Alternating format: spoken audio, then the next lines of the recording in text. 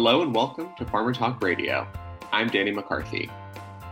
Today, Pierre Bordage, Chief Operating Officer of Sandoz, is sitting down to talk with us about the world of biosimilars and the new initiative Sandoz is supporting to increase patient access to biosimilars by facilitating greater approvability, accessibility, acceptability, and affordability. Welcome, Pierre. Thank you. It's great to be here. Thanks for having me. Can you tell us a little bit about Sandoz's history with biosimilars? Well, Sandoz, first and foremost, is a global leader in the off-patent medicine sector. So that means both generics and biosimilars. And we serve approximately 500 million patients with our medicines. And the purpose and mission of the company is to pioneer access for patients and help the world be more sustainable when it comes to healthcare systems and healthcare access. And it's about 16 years ago that Sandoz launched the world's first biosimilar in Europe. And since then, biosimilars have come a long way, and they've had a huge positive impact on patients and on healthcare systems. But clearly, there's a lot to do to unlock the full potential. So for anyone unfamiliar, what are the challenges facing biosimilars today? First and foremost, before we think of a biosimilar, we have to think of biologic medicines and the originator or innovative medicine. And these are incredible innovations in medicines, and they have a huge potential and a proven capability to improve and extend people's lives. But because of that nature and the high value they deliver, originator or innovative biologics during their patent-protected life are subject to value-based pricing. And so by that nature, due to health economic factors, if you think of rheumatoid arthritis as an example where biologics are used, they're typically going to be used and reimbursed by insurers or by governments in more severe rheumatoid arthritis conditions after patients have trialed a lot of other different non-biologic therapies. And so it's important to keep that in mind because biologics, by their nature, tend to be more restricted in their use. And so when biosimilars come to market, that's the market in which they come into. Now, having said that, last decade has seen a lot of progress in affordability, largely due to the increased uptake and acceptance of biosimilars. And that affordability has allowed a lot more flexibility across healthcare policy and incentive structures. So give you a few examples. In the US and in Europe, some of the barriers around interchangeability continue to persist. And it's taken a lot of years for regulatory pathway to be established. There's some patent protection and legal action challenges that prevent new biosimilars from entering the market. And so it can be, quite difficult in terms of access, both on building on the originator access and then going through all the different regulations in the markets. And so in the end, that's why we're really excited about Act4Biosimilars, because even though we've made progress and biosimilars are more and more accepted and being adopted, it's clear that advanced medicines have ways to go to reach more patients, and Act4Biosimilars is really all about that. How does a broader acceptance, adoption, and usage of biosimilars impact patients who are using biologics, who are using biosimilars? Yeah, there are three big things. So I think if you're a patient, you can think about the biosimilars on treatment cost. You can think about the benefit of biosimilars on treatment access. And then lastly, you can think about biosimilars in actually stimulating more competition and more innovation. So let me tackle all three. On treatment cost, clearly, if you're a patient, treatment cost is really important. Whether you're a patient or you care about healthcare systems or healthcare system sustainability, treatment costs are a big part of the equation.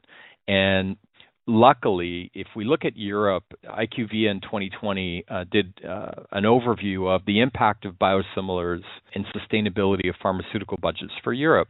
And since the introduction of biosimilars, where competition has been enabled, they've been able to drive system savings by 1/3 in those areas. And so biosimilars really bring down treatment cost, and that's a good thing. As a patient, that can help you with copay. It helps the healthcare system have more room and more availability. And here's the impact that it's had for patients. Once things are more affordable and there's more room and budgetary relief in the system, then you can allow patients to access their treatment earlier in their treatment journey. So you remember I talked about rheumatoid arthritis and how rheumatoid arthritis biologics are used in severe patients. But rheumatoid arthritis, 80 to 85% of patients get joint damage in the first 2 years of disease. And so the earlier you're able to use an effective therapy, the better. And there are a lot of risks associated with joint damage and other systemic damage in rheumatoid arthritis. And so now that biosimilars are available, the UK is a great example. They no longer limit the use of biologic treatments in RA to severe disease. They now allow biosimilars to be used in moderate rheumatoid arthritis. Put that into perspective, that's 150,000 more patients in the UK today that can access biologic therapy for their rheumatoid arthritis because of the accessibility and affordability. So from a patient perspective, it's a very real impact. And then lastly, the minute you have competition, as you do with biosimilars, then the entire innovative industry does have a lot more motivation and stimulated competitive opportunity to look at how do they bring better medications that bring efficacy and safety to the next level for patients. And so new novel therapies in disease states that are already existing. And so if you're a patient, you get better access, you get better system savings, you might get a lower copay, and there's more incentive in the system for innovative companies to bring new treatments that bring the next generation of new therapies forward. And how quickly do you think that when a biosimilar is introduced into a market that you see some of those benefits? So it's changed over time. So I would say 10 years ago, that shift would happen relatively slowly. So for example, if you were to launch a biosimilar 10 years ago, it might be able to penetrate 20 or 30% of the market, and it would take a lot of time to be able to do that. And so your ability to generate system savings and patient access was a little bit more limited because, first of all, healthcare practitioners were getting educated on biosimilars and comfortable with them, as were patients. And healthcare systems were looking at their incentives and their structures and how to stimulate adoption. Now, fast forward to today, and if you look at the launches in the last 18 months, within 12 months, 70 to 80% of a market could be penetrated by a biosimilar. So that means the originator transitioning over to biosimilars available in the market. So then you get immediate system savings, and regulators and healthcare system administrators are very cognizant of biosimilars coming into the market. So they're able to evaluate immediately if they want to broaden criteria for the usage of biosimilars compared to the way the reimbursement criteria used to be.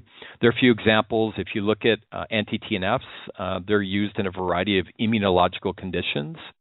Patient access in Denmark, for example, has gone up 15% just in 2020. Why is 2022 the right time for Act4Biosimilars? We're 10 to 15 years into the biosimilar industry. So you could say biosimilars are teenagers, if you will, in terms of their evolution and their accessibility to various markets. But they're still developing. And so from a regulatory perspective, from a policy perspective, from a healthcare practitioner perspective, there are many markets where actually biosimilars are not yet adopted, are not yet understood, and require education, outreach, and improvement. Now, that could be in a certain country, but it could also be in a therapeutic area. For example, some therapeutic areas have yet to see a biosimilar launched.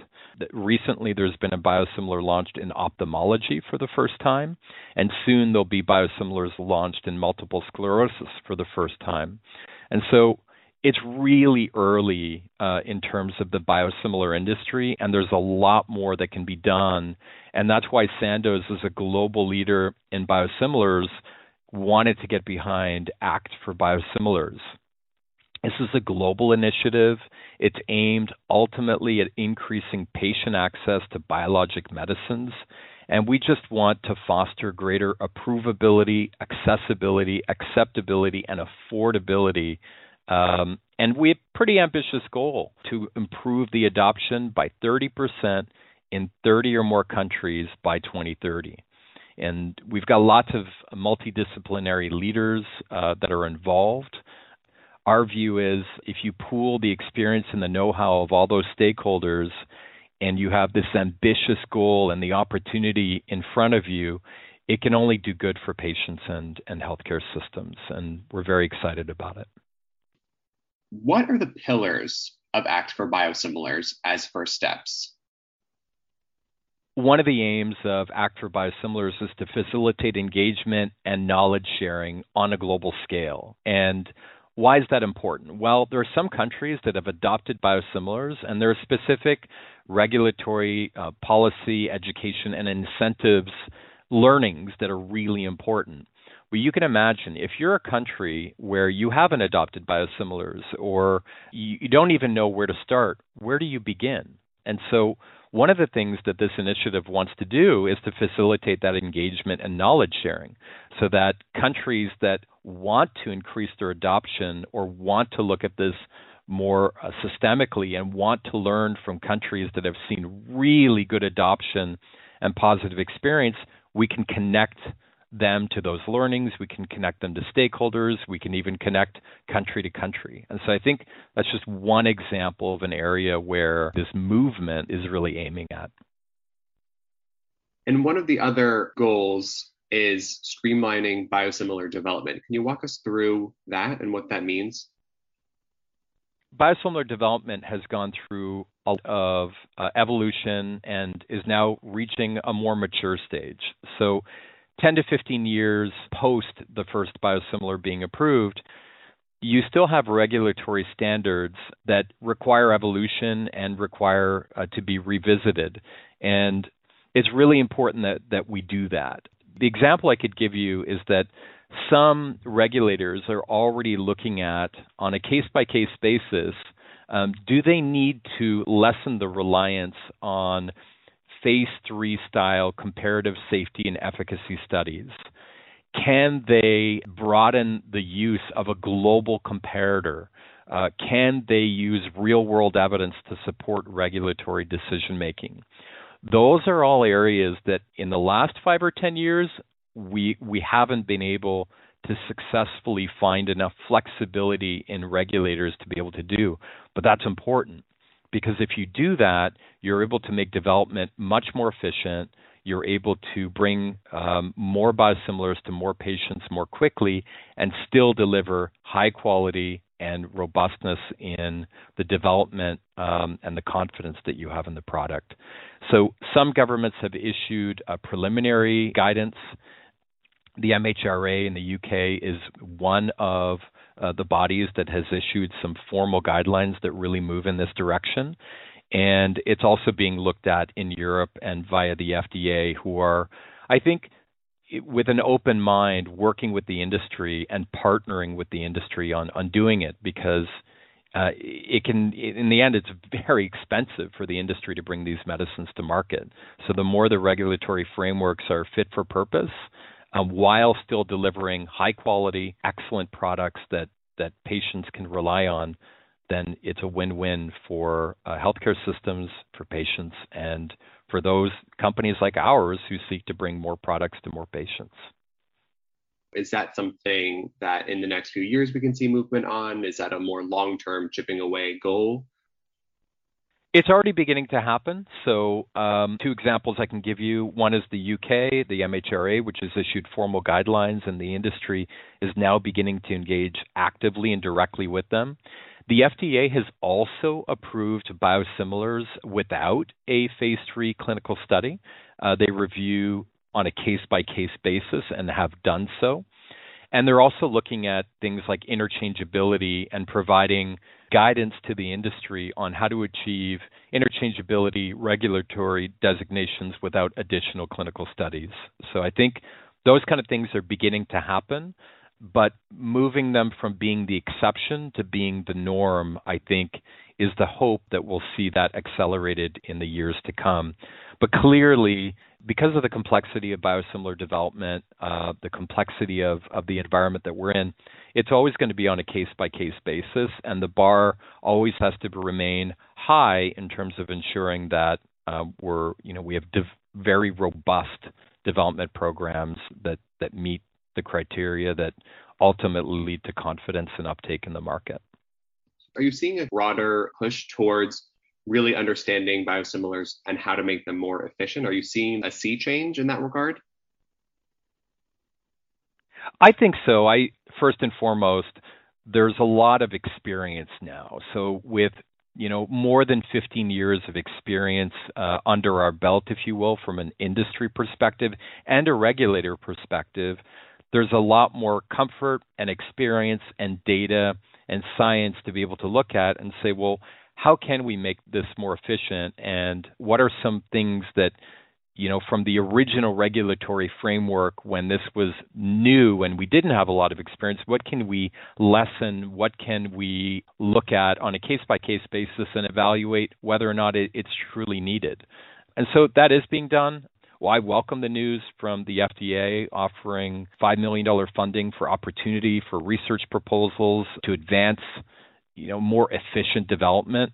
And I'm really confident and optimistic that there's going to continue to be progress. And in fact, the hope is that progress translates into formal and final regulatory reform.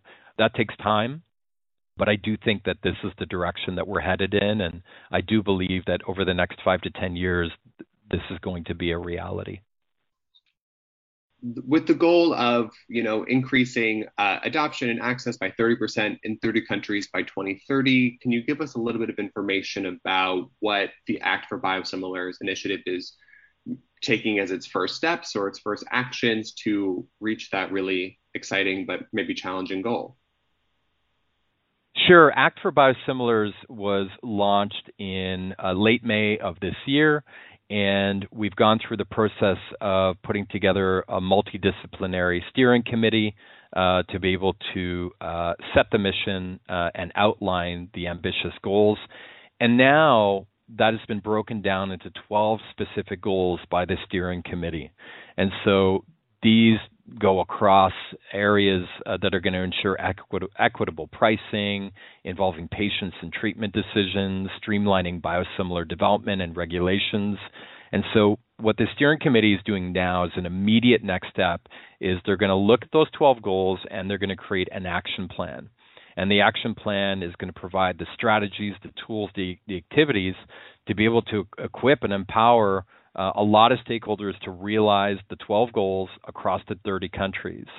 And they're going to be looking at country indicator maps to track and measure the change driven by groups and associations worldwide. So it's very exciting. I think we've gone from having a clear mission, having a multidisciplinary committee, to now having 12 goals that are going to be mapped on these actions in the near term, which is I think motivating to see, and will put us in a good place to be able to achieve the goal.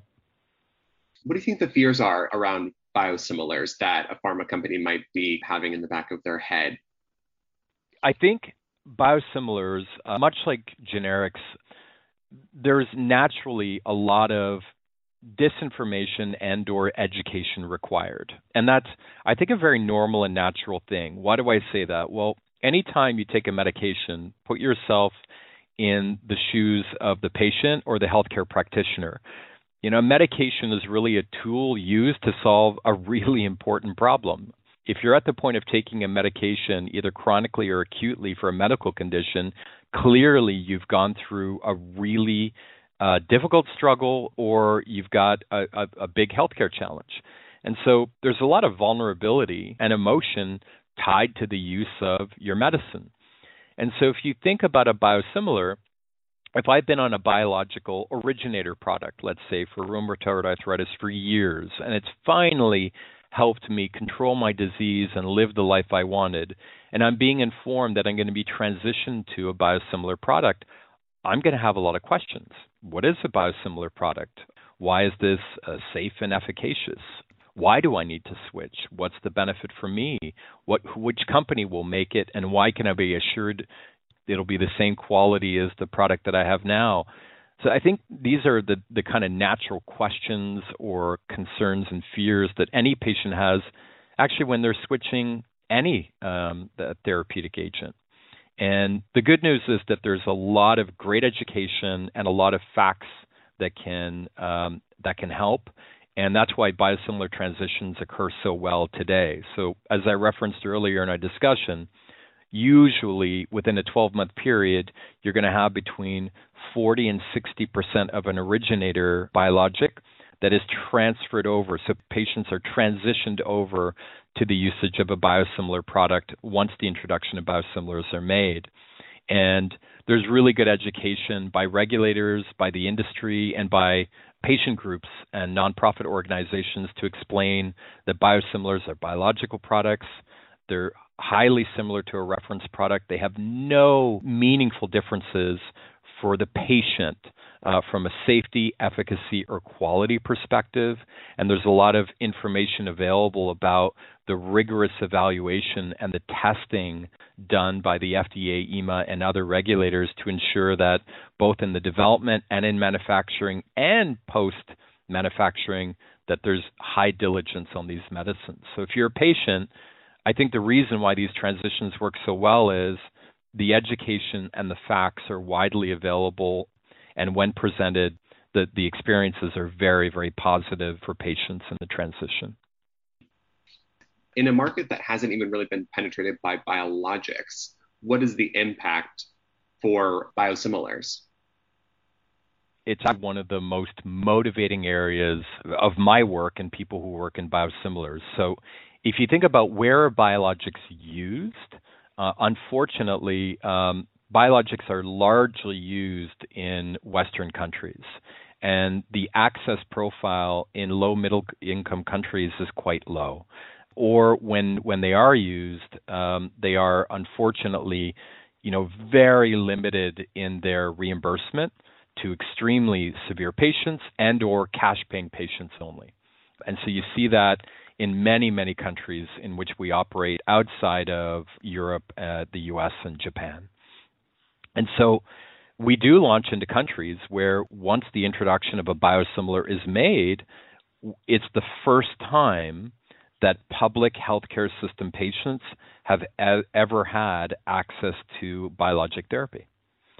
Or there are other countries where, at the extreme, the cost of an originator biologic therapy is equivalent to the national average yearly income. And so if you're a patient, it's just completely unrealistic that you'd be able to afford biologic therapy because it's equivalent to your salary annually. When biosimilars come in, they're able to dramatically reduce that burden and make the treatment more affordable, which means that the government or the healthcare system might actually list it publicly on public insurance, or that a cash-paying patient has a much higher likelihood of being able to afford and access that therapy. And that happens every day, every week, every month, because we operate in 100 countries and we make our biosimilars broadly accessible globally. And it's really motivating and heartwarming to see when we get these pieces of news, whether it's in immunology or oncology, that patients are accessing biologic therapy for the first time at scale in a country. Does that come with any needed changes to manufacturing or storage or distribution that you can speak to? for the industry, you have to invest in manufacturing and in warehousing and in distribution. That's an important investment. You also have to make sure that you've gone through the regulatory filing process to first register the product in that country. But once those efforts and that investment is made, what I think becomes clear is that some countries don't necessarily have the infrastructure ready for the uptake of biologics. So that could mean everything from diagnostic and/or healthcare practitioner accessibility. It could mean pharmacy and wholesaler and cold chain specialty pharmacy services. So there's a lot that goes into biologic therapy, but clearly there are some countries where that can be really difficult. So we have run into situations where we try and make our biosimilars available and accessible in a country, and unfortunately, the healthcare services, are not yet at the stage of maturity to be able to really expand usage of biologic therapy. And is that something that Act4Biosimilars helps with, providing that guidance about some of those more operational challenges that might come with introducing biosimilars? Yeah, that's one of the areas that goes under the pillar, whether affordability and accessibility. But I'll give you an example. When you think about biosimilars, first of all, you have to have a regulatory framework in place, and some countries don't. So I think Act4Biosimilars definitely can help foster that engagement and that adoption of a regulatory framework. The second thing is, once you have a regulatory framework in place, you actually need a healthcare system policy and incentive framework. How are healthcare practitioners going to be made aware that biosimilars are available? Will the public reimbursement or private insurance system have mechanisms to make them available and to recognize them on formularies or in other kind of system decision making? And then the last bit, and this is important, are there incentives in the system to help transition patients from an originator biologic therapy onto a biosimilar? There's a lot of learnings that have come out from countries that have driven adoption, and those definitely can be transferred over through Act4Biosimilars in a variety of different ways to different stakeholders in countries. Out of all the great information you've given us, what would be your hope from someone listening to this podcast that they walk away thinking about? I can only share what is very meaningful and motivating to me, and then I hope it resonates with your audience.